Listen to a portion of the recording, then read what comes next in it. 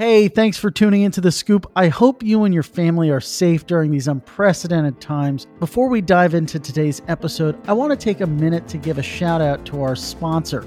If you're building in the blockchain space, then I want you to know about a company called Blockset. I've been speaking with their team closely, and I have no doubt that they are going to enable the next wave of developers and business leaders to build amazing applications. Blockset offers accessible data from all the major chains through easy-to-use API. It acts as your hosted blockchain infrastructure. It ultimately enables high-quality apps to be built at a fraction of the cost at a fraction of the time. Go sign up for a free account at blockset.com and start building today. Stay tuned for more information later in the episode.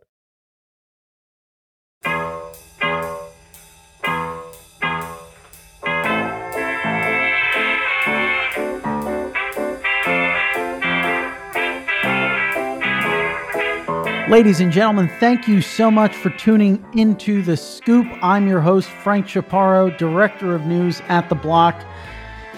And we are very excited for today's episode. Before we kick things off, I just want to take a moment to thank all the folks who've tuned into today's episode. It's been a wild run. 2020 was exciting. We tried to deliver guests and insights that were of value to you, and we're glad you're still with us in the new year.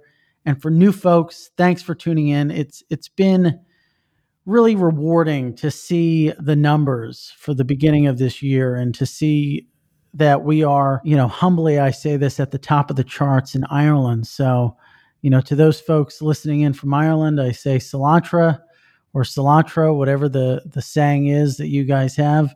Welcome aboard. Humbly, this Italian-American appreciates you listening in. I feel like since I began covering this space, the one question that I've been asking, market participants is when hedge funds, when institutional investors, when is the big money going to get off the sidelines and enter the market? And what's been interesting about 2020 has been the fact that we've seen many of those investors enter the nascent space, but they don't necessarily look like exactly what I thought they would. It's not so much, to a degree, it is like the Bridgewaters of the world or the Millenniums of the world, but we're seeing different types of investors or asset allocators that I didn't expect. And that runs the gamut from, endowments to publicly traded companies looking to invest in Bitcoin as part of a sort of treasury allocation type of strategy, and then insurance funds. And so the guest we have on today, Robert, goes by Robbie Gutmann, the CEO of NYDIG or NYDIG. I prefer NYDIG, but we'll have him settle on that. They're kind of at the heart of it all. And if you're not necessarily paying close enough attention, then you might have missed the headline they made earlier, or rather late last year. They helped insurance giant MassMutual, Massachusetts Mutual Life Insurance Company, buy $100 million worth of Bitcoin for their general insurance fund. They also made a $5 million investment into NYDIG. And so we're going to unpack a lot of that. But first, because NYDIG is so much an institutionally focused company, you may not have heard of them, and you may not know how wide ranging their business is. Robbie, who's on the other side of the mic, break it down for us. Frank, good to be here today. You weren't kidding about the podcast voice. No, yeah, it's a different. Really got in character. A little more nasally, a little more maybe, not seductive is the right word. Certainly not seductive, but sultry. I'm feeling a little tingle. Well, that's good to hear. That's good to hear. Sets you up perfectly to talk about what you guys are working on. Sure. Well, and thanks again for having me here today. Really appreciate the work you do. Love the podcast, love the writing, and really grateful to be here today. So at NYDIG, which is what we prefer. It's kind of like a NYSE, New York Stock Exchange. I remember when I was working at NASDAQ, it was kind of like NYSE or NYSE, and no one could really agree on which one was the preferred way to refer to the company. I feel like you might have something similar going for you guys. Sure. Well, we should be so lucky, so fortunate to achieve the brand impact of NYSE or a New York Stock Exchange. So I'll take that as a compliment. We're hopefully well on our way. So, as you mentioned, we are an institutionally focused technology and financial services provider for Bitcoin. As I think you and I have spoken about before, I am a co founder of a company called Stone Ridge, which was started with another fellow co founder named Yen Zhao, who you'll be hearing from a fair amount. And the founder and CEO is a guy named Ross Stevens, who recently wrote a year end shareholder letter that, if you haven't read, you should take the opportunity to find it online and read. I've liked them all every year. This was, of course, one of my favorites. Stone Ridge Holdings Group is a financial technology holding company. We have 3 operating businesses under the Stone Ridge Holdings Group. The first, and still the largest today, is a business called Stone Ridge Asset Management, which is a fairly traditional institutional alternative asset manager based in Midtown Manhattan, where I am today. And we manage money for about 100 institutional allocators across a variety of strategies. And another of the businesses under the Stone Ridge Holdings Group umbrella is NYDIG, and that is our Bitcoin-focused subsidiary. And the genesis of NYDIG really started when we started to accumulate Bitcoin for our own balance sheet at the Stone Ridge Holdings Group as part of our treasury strategy. And what we found at the time, which was 2015 into 2016, is there weren't really any service providers that met our needs around accumulating and storing the Bitcoin. And we had fairly particular needs at the time, based on the nature of being a highly regulated institutional asset manager. And so rather than just not do it, I think this gives you a sense of the kind of people we are. We set out on a project to build all the capabilities we needed in-house. And so that really focused initially that project on 3 parts. First was how we actually buy the Bitcoin, how we turn our dollars into cryptocurrency in a way that met all the stakeholder requirements. Then once we have turned our dollars into Bitcoin, how we store the Bitcoin, how we do the private key management, and in particular, how we do that in such a way as to facilitate Big Four audit, which had some challenges at the time, but was an exciting project. And then the third element of that work was, in a lot of ways, deeply unsexy, but has become some of our most valuable IP, is a set of accounting work around how to actually account for the Bitcoin on our balance sheet, all the way up to and including consulting with the SEC, the Office of the Chief Accountant, on some questions, and ultimately getting clarity that's been very useful to us on a go-forward basis. So in a sense, you guys are now kind of helping firms that have a similar profile maybe to Stone Ridge acquire Bitcoin, whether it's for the funds which they are investing on behalf of LPs for, or their own treasury, et cetera. That's right. Well, up to today, standing here at the beginning of 2021, as you mentioned in your opening, the business has grown quite a lot and is fairly broad. And so we organize it into 3 parts. So the first is what we call market solutions. This is really about providing liquidity to the market and to our clients. And what's changed a lot here, I'd say, over the last year is our ability to commit our balance sheet to getting our clients into and out of positions. And that's grown from just spot liquidity to derivatives liquidity, financing. It really runs the gamut of all of the fundamental kinds of financial services that would underpin any traditional market. The second business is what we call investor solutions, which is really what grew out exactly as you mentioned.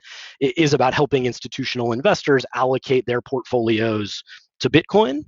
They're about half that business looks like traditional asset management, like the Stone Ridge Asset Management business. We manage commingled vehicles. We have a separately managed account platform. We're able to structure funds of one for people that have large enough allocations and for whom that's valuable.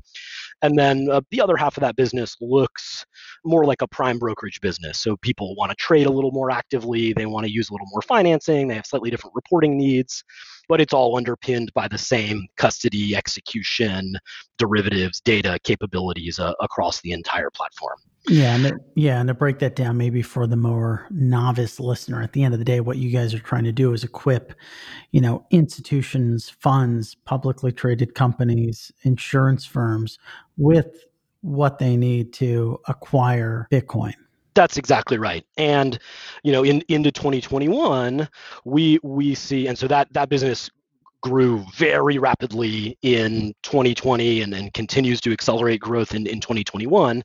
And we've also seen a lot of growth in the third part of our business, which we made some news about recently, which is where we work with existing financial services incumbents to integrate our platform so that they can bring Bitcoin and Bitcoin related capabilities to their end clients. So we call that third business platform solutions. Mm-hmm. And there's a lot of different players that are looking to get into that market to effectively service the back end of Bitcoin type services that are offered by, fintechs or banks or community banks, and the list goes on. You have one example maybe being Itbit and Paxos providing their technology to PayPal as one example. Before maybe we get into that business, I want to focus on the news that kind of made really big headlines, right, in the Wall Street Journal. That was MassMutual would jump into the Bitcoin market vis-a-vis NYDIG. I'm curious how something like that comes together. And I'm hearing rumblings. Mike Novogratz was on the show yesterday or 2 days ago talking about how there are two other insurance firms that he knows of that are looking to make a similar move, maybe investing some Bitcoin into their general insurance funds. So what is the thinking behind a firm doing that, an insurance firm doing that, especially one as large as MassMutual? And then how do you get them from point A to B? How does that process look like? Sure. Well, it really starts at the highest level with, I'd say the thoughtfulness and the boldness and the forward thinkingness of, in MassMutual's case, the CEO and the CIO. And I have to give both of them and their entire team a huge amount of credit. I think I agree with Mike, both actually and generally, you're going to see a lot of dominoes fall after this. But to be the first one just takes a huge amount of courage. That's really where it starts. From a thesis perspective, in the end, you would have to ask them. I'll give you my perspective, which is, they really focus each and every day when they wake up in the morning on how do they deliver on their obligations to their policyholders. Like that is their first principle.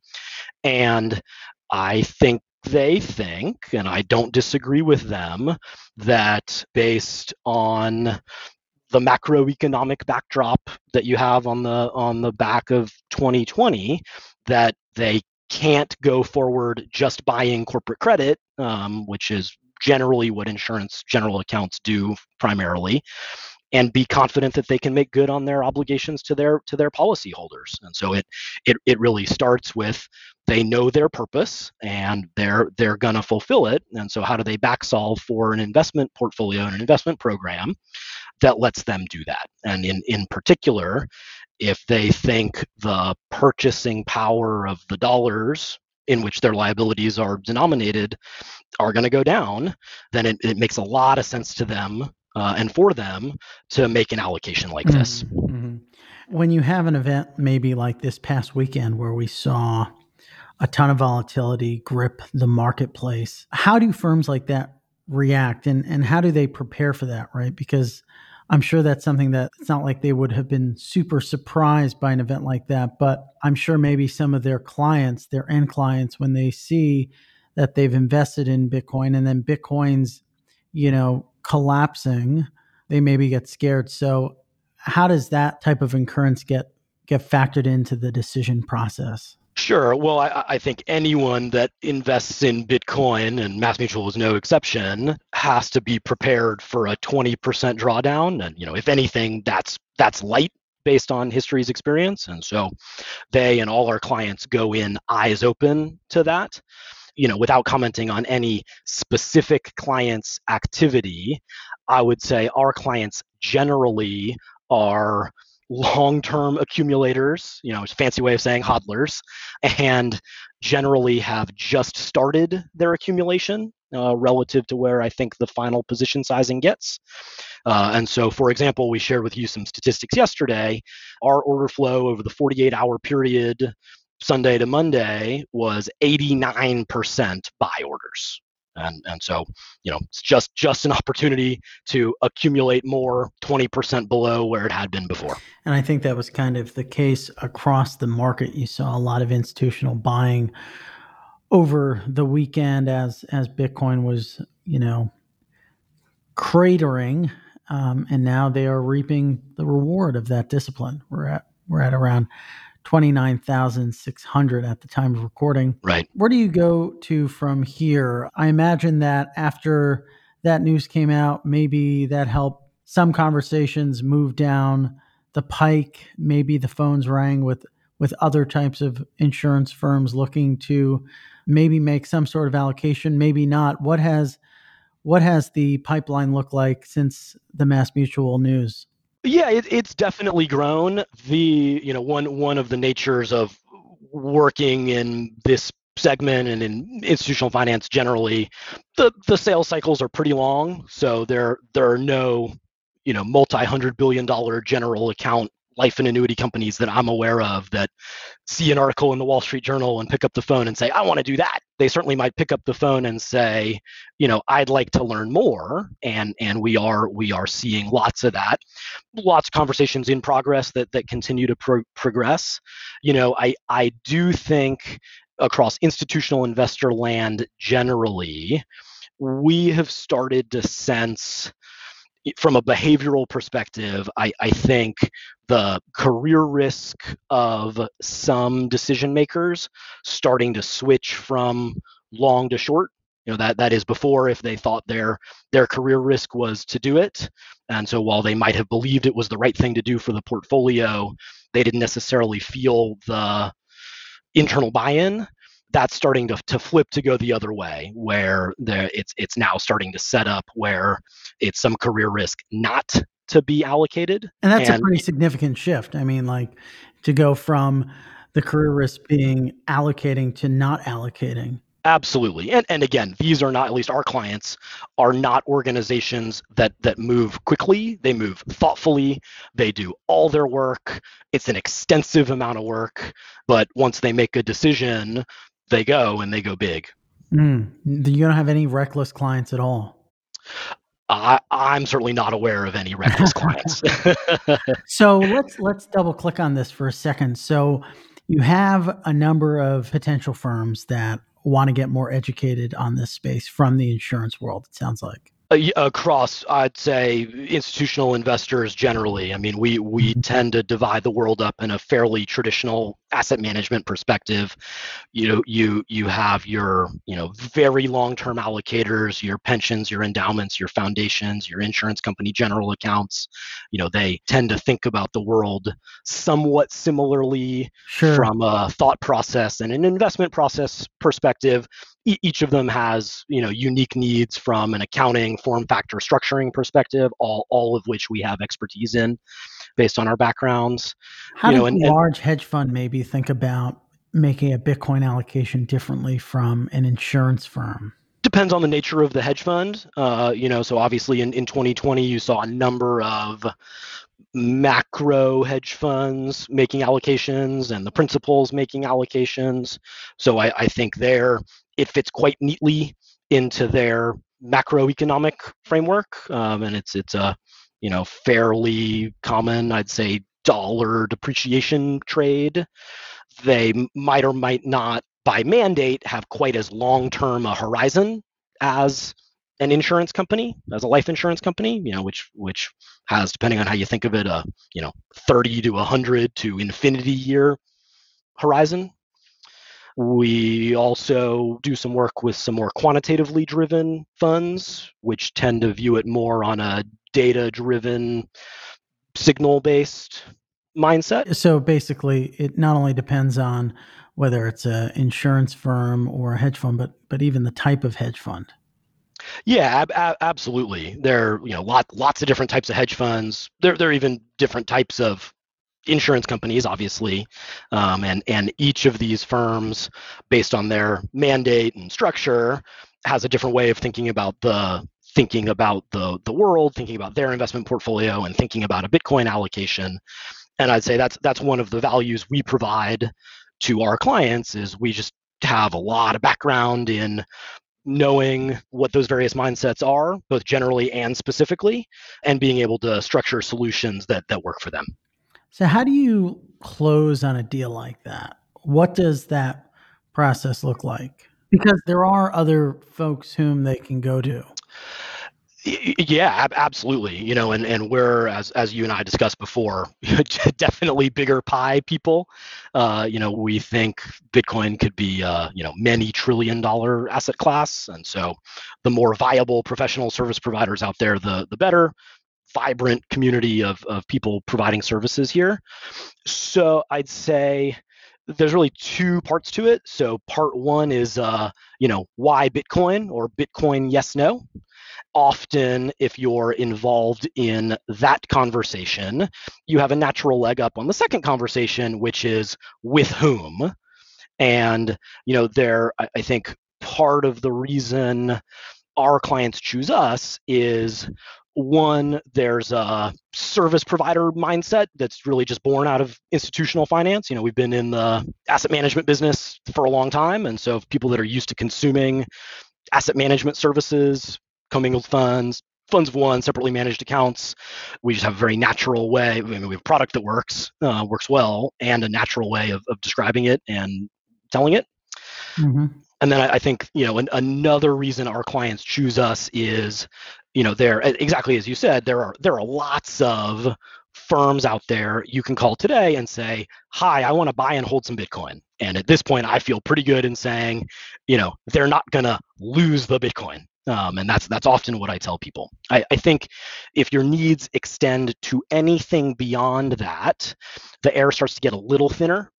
So if you want to talk about financing, if you want to talk about a derivatives mandate to generate yield or hedge a position or mitigate volatility, or if you want to talk about a particular accounting challenge that you have that requires a specific form factor, if you have a regulator you need to talk with to get their blessing or at least inform them, those are all kinds of things that we can do, and we have integrated in-house across our offering that go beyond a simple buy and hold Bitcoin.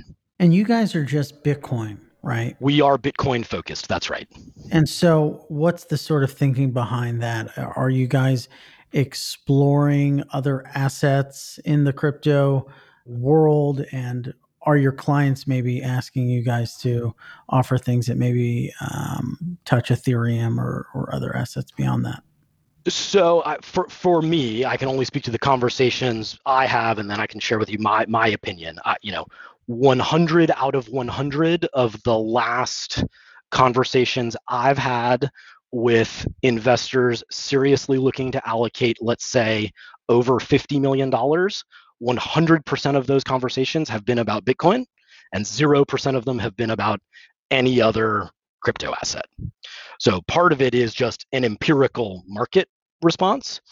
The other part of it is, at least for me and for Ross, I think there's a personal aspect to it, which is, I think, starting from first principles, the idea of an open source money, that's a really powerful idea and solves in our opinion, a fundamental societal challenge. And I'd say for me, certainly 2020 shifted my perspective from like, that's a neat idea that might be a thing, to no, we're going to have an open source money. Like, the world is going to agree on a standard open source money.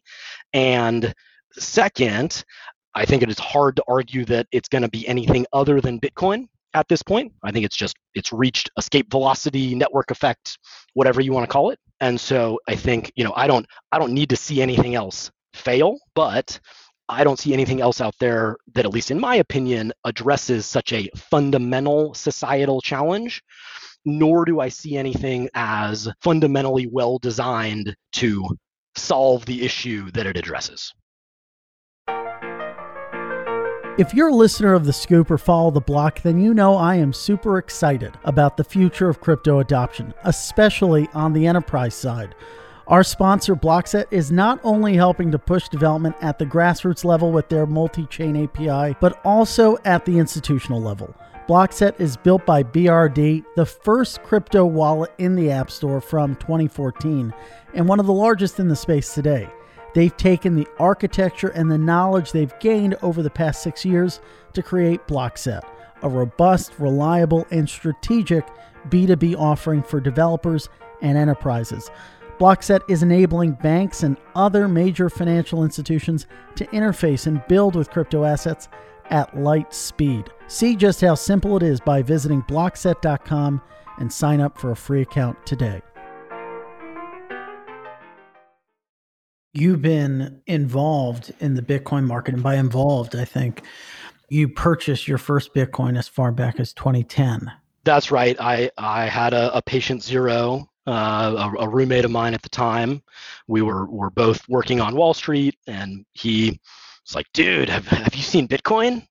So that was my first introduction.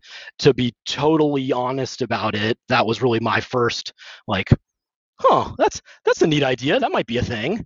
And to be totally honest, I kind of forgot about it. And it re-entered my world. So that same patient zero actually left his job at, I think at Goldman Sachs, to go work at Ripple, actually. And that was really when I first was like, oh, there are others.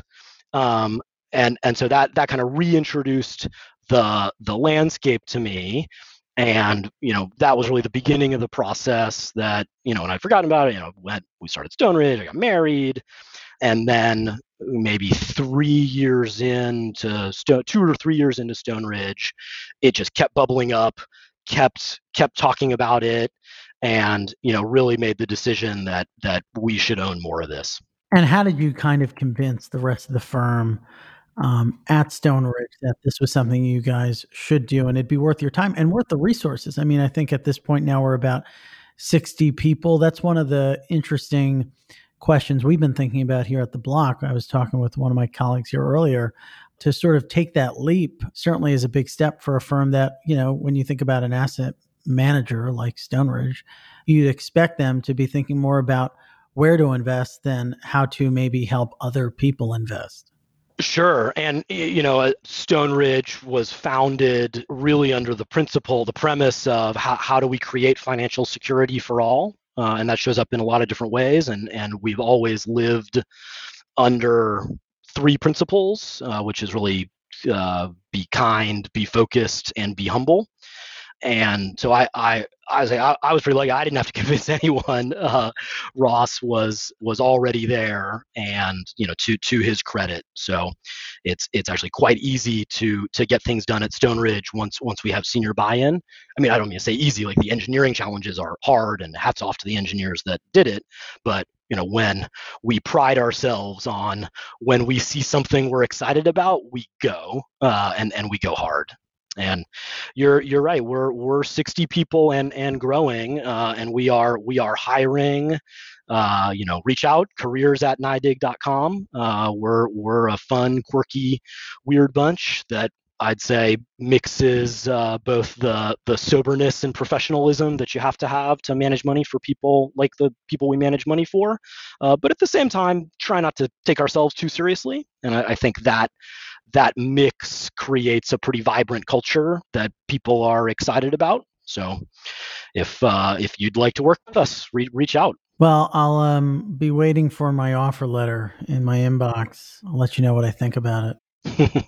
I think the culture kind of speaks to your background to an extent. I mean, your bachelor's degree was in mathematics and music. It's an interesting juxtaposition. That's right. I've always been interested in both, and had the opportunity to study both, and took it and enjoyed it a lot. And really has. I find that both ideas pop up for me quite often in my day-to-day life. How do they pop up in your work life? How do you think about what you do in a musical lens? Sure. Lots of different ways, in varying amounts of abstraction, I'd say. So, one thing I tend to think a lot about is uh, uh, thinking about an idea of both harmony and melody as we move through time from a strategic and a resource allocation perspective.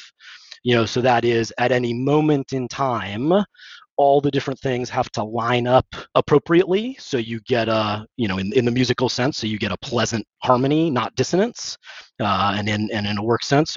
So people are working on the right things, and strategy works well amongst itself, amongst all the different parts of the business. And then, from a melody perspective, every individual line needs to move well as well, so that if you look at it in isolation, in the musical sense, it sounds pleasing, and in the professional sense, it makes sense from one moment to the next. An engineer is working on projects that connect to themselves through time, or salesperson covers the same kind of accounts. So that's one idea. There's some more direct ideas, which is actually every place I've ever worked except Stone Ridge and NYDIG, though we're about to change this. I've played in a company band, so excited to get that going at NYDIG again. Just hired some new people that I think are going to add a lot there. How much of the 50 million in growth equity funding that you guys raised a few months ago is going towards the company band? None. We do that. 10%, 5%, No, we we 30%? we we do that on our own time. Oh, okay. Fair enough. That might be a misallocation of resources. Might be. We'll see. So let's talk about that was my, bashful way of pivoting to the most recent raise. And then obviously you guys got another injection of capital vis-a-vis MassMutual in the form of $5 million.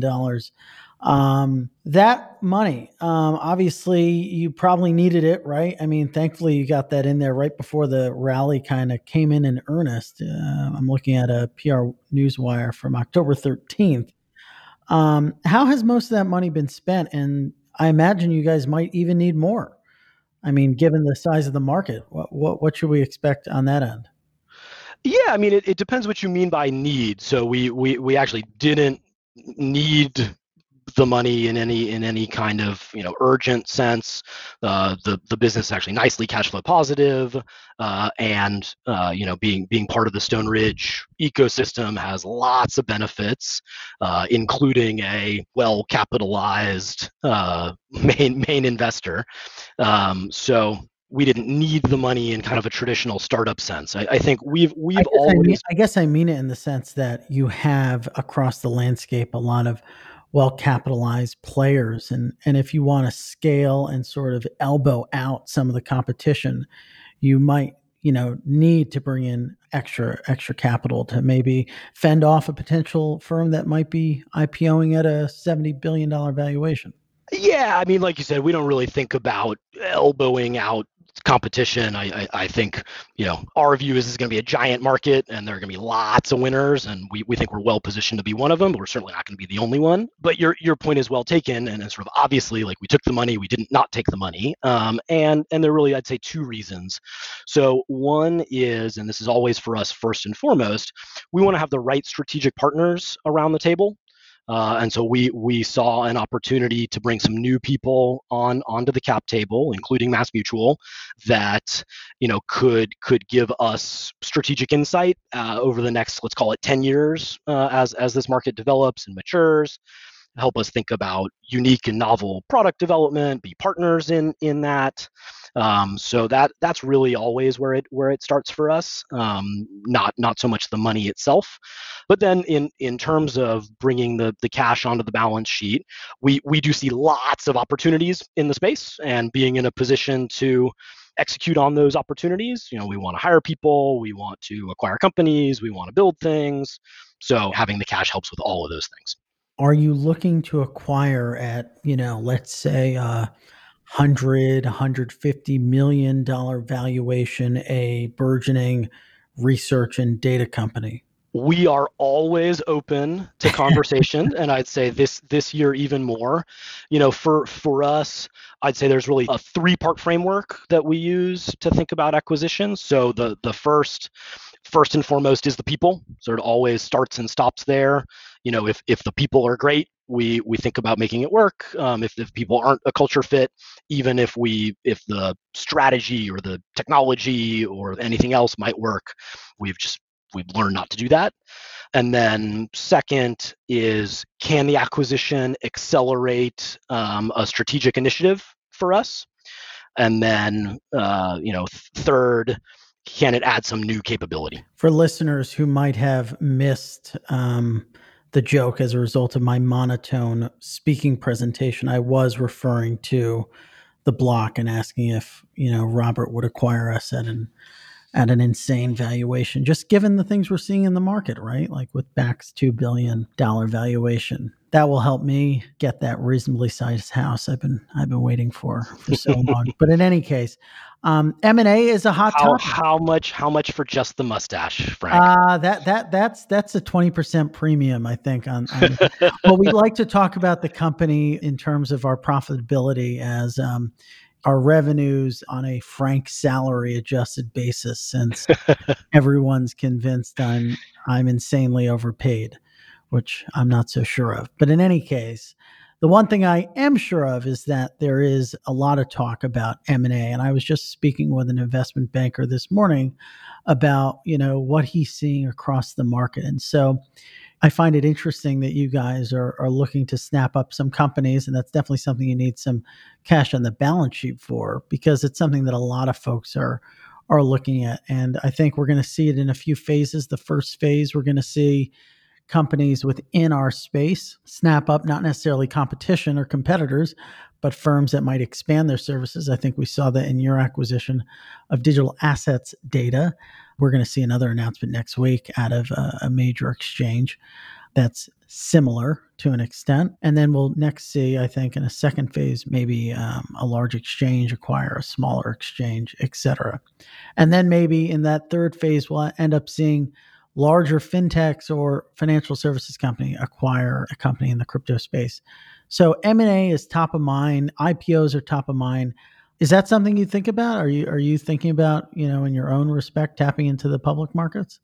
We're always thinking about what the right capital strategy is. Again, we're very fortunate to have a small set of highly strategic, highly long-term, highly aligned and supportive investors in the business. So if it ends up being the right thing for us to tell the story of Bitcoin and tell the story of how we're going to get there and help our clients do that, then it's certainly something we would consider. If it ends up not being the right thing, then we certainly don't need to. So let's just to close out the conversation. I mean, this has been really interesting. I'm excited for this one to go out, not only so our audience can learn about the stuff that you guys are working on, but I think it provides a good temperature for the broader institutional crypto market and where we sort of stand. I want to take the last few moments to look to the future for the ending of the show and maybe get the crystal ball in front of us. But you see announcements. I mean, this announcement of MassMutual got a lot of folks excited. How many more? We can start maybe with insurance companies and then maybe move on down the list. How many more, major insurance companies do you see making a move? Maybe they're going to you guys, maybe they're going somewhere else. But how many do you anticipate to enter the market this year? Is it going to be more of a slow trickle, or do you expect FOMO to maybe push them all in? Hard to say for this year. I think over some number of years, hard for me to imagine it's not all of them. And I think I would definitely say if MassMutual can get there from a diligence perspective, so can the next one. So it's all the investment and the operational challenges are all solved, whether it's with us or with somebody else. We think we have a unique niche there, but again, wherever it pops up in the market, I think it's good for everyone. So I would, hard to say this year, but it's definitely coming. Instead of looking at it from a a timeline of a year. Maybe it's 2 to 3 to 4 to 5 years. That's right. I mean, we look at our client segment and franchise. I think we have. I don't think I know we have the second largest Bitcoin fund complex after the Grayscale business, and the number of people that are in that over the total number of investors like them in the world is just very, very small. And the extent to which they've allocated versus what they ultimately could allocate at full scale is also very, very small. So I think you continue to see it, whether you see announcements about it or not. It's there, it's happening, it's coming into the market every day. What about publicly traded companies? We have Square, we have MicroStrategy. I don't know the degree to which I'm convinced that this is a phenomenon that's outside of maybe some of these more weird companies. I think I say that with all due respect to Michael Saylor and Jack Dorsey. Sure. Square. I certainly take weird as a compliment, so I can't speak for them, but I know what you mean. Square was a sponsor of this podcast at one point. So I say weird with all due respect. But do you see companies that are publicly traded making similar moves? And what does maybe the pipeline on that side of the business look like? I do see them making those moves, and I think ultimately for the same reason as insurance companies, which is you have a fiduciary duty to consider whether holding 100% of your assets in dollars is in the best interest of your shareholders. Reasonable people can have different opinions about that, and I'm certain that they will have different opinions about that. But I personally don't think that that's, only Jack and only Michael, and no one else is going to do a cold analysis of that and not come to that conclusion. Do you expect the sort of timeline to look similar to that of insurance firms wading in? What percentage maybe of the S&P 500 has some sort of Bitcoin allocation? I guess we can count Tesla in there. They just got in and they seem to be making that move.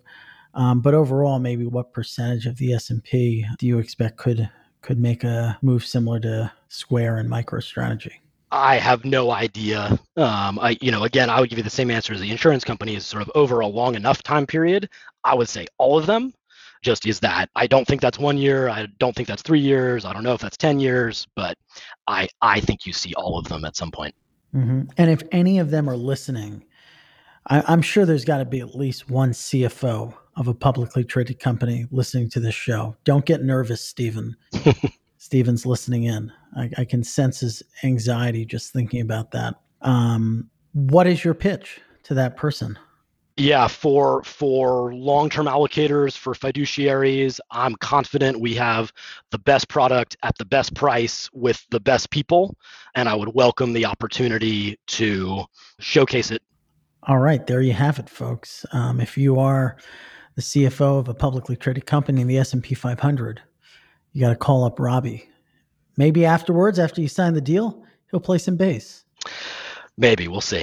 We'll see. What are you most excited about aside from, we like to think about the big players waiting in, but, when you think about NYDIG specifically, I'm sure there's got to be some passion project or passion initiative that you're working on that you're super excited about.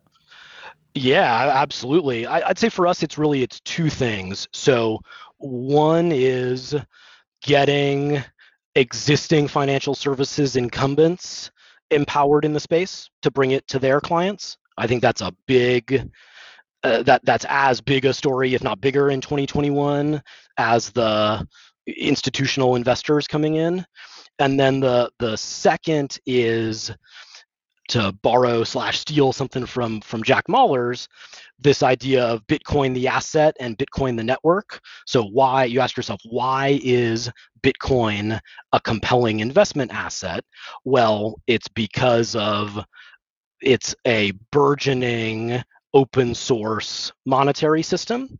And so we have a lot of things that we're thinking about internally that as the first part, the Bitcoin as an investment asset, that's begun to run under its own power, shifting our attention to driving the second thing, Bitcoin as the open source monetary network. And so a lot of interesting work being done by Elizabeth Stark and the team at Lightning Labs, a lot of interesting work being done by Jack Mollers and his team at Zap. If you haven't seen the Strike Global, you should definitely check it out. And so really thinking about, okay, how beyond an investment allocation for institutional investors, how do we think about a network that really helps billions of people? That's what we're passionate about. That's awesome. Well, I want to thank you for really peeling back the curtain and, kind of walking us through what the institutional landscape in the crypto world looks like right now and what you expect over the next couple of years. We'll definitely have you back on again, especially after the next big deal that you guys sign, and we'll unpack that when the time comes. Appreciate you coming on the show, Robbie. We'd love to. I appreciate the invitation, appreciate being here, appreciate all the work you do for the market, and would love to come back.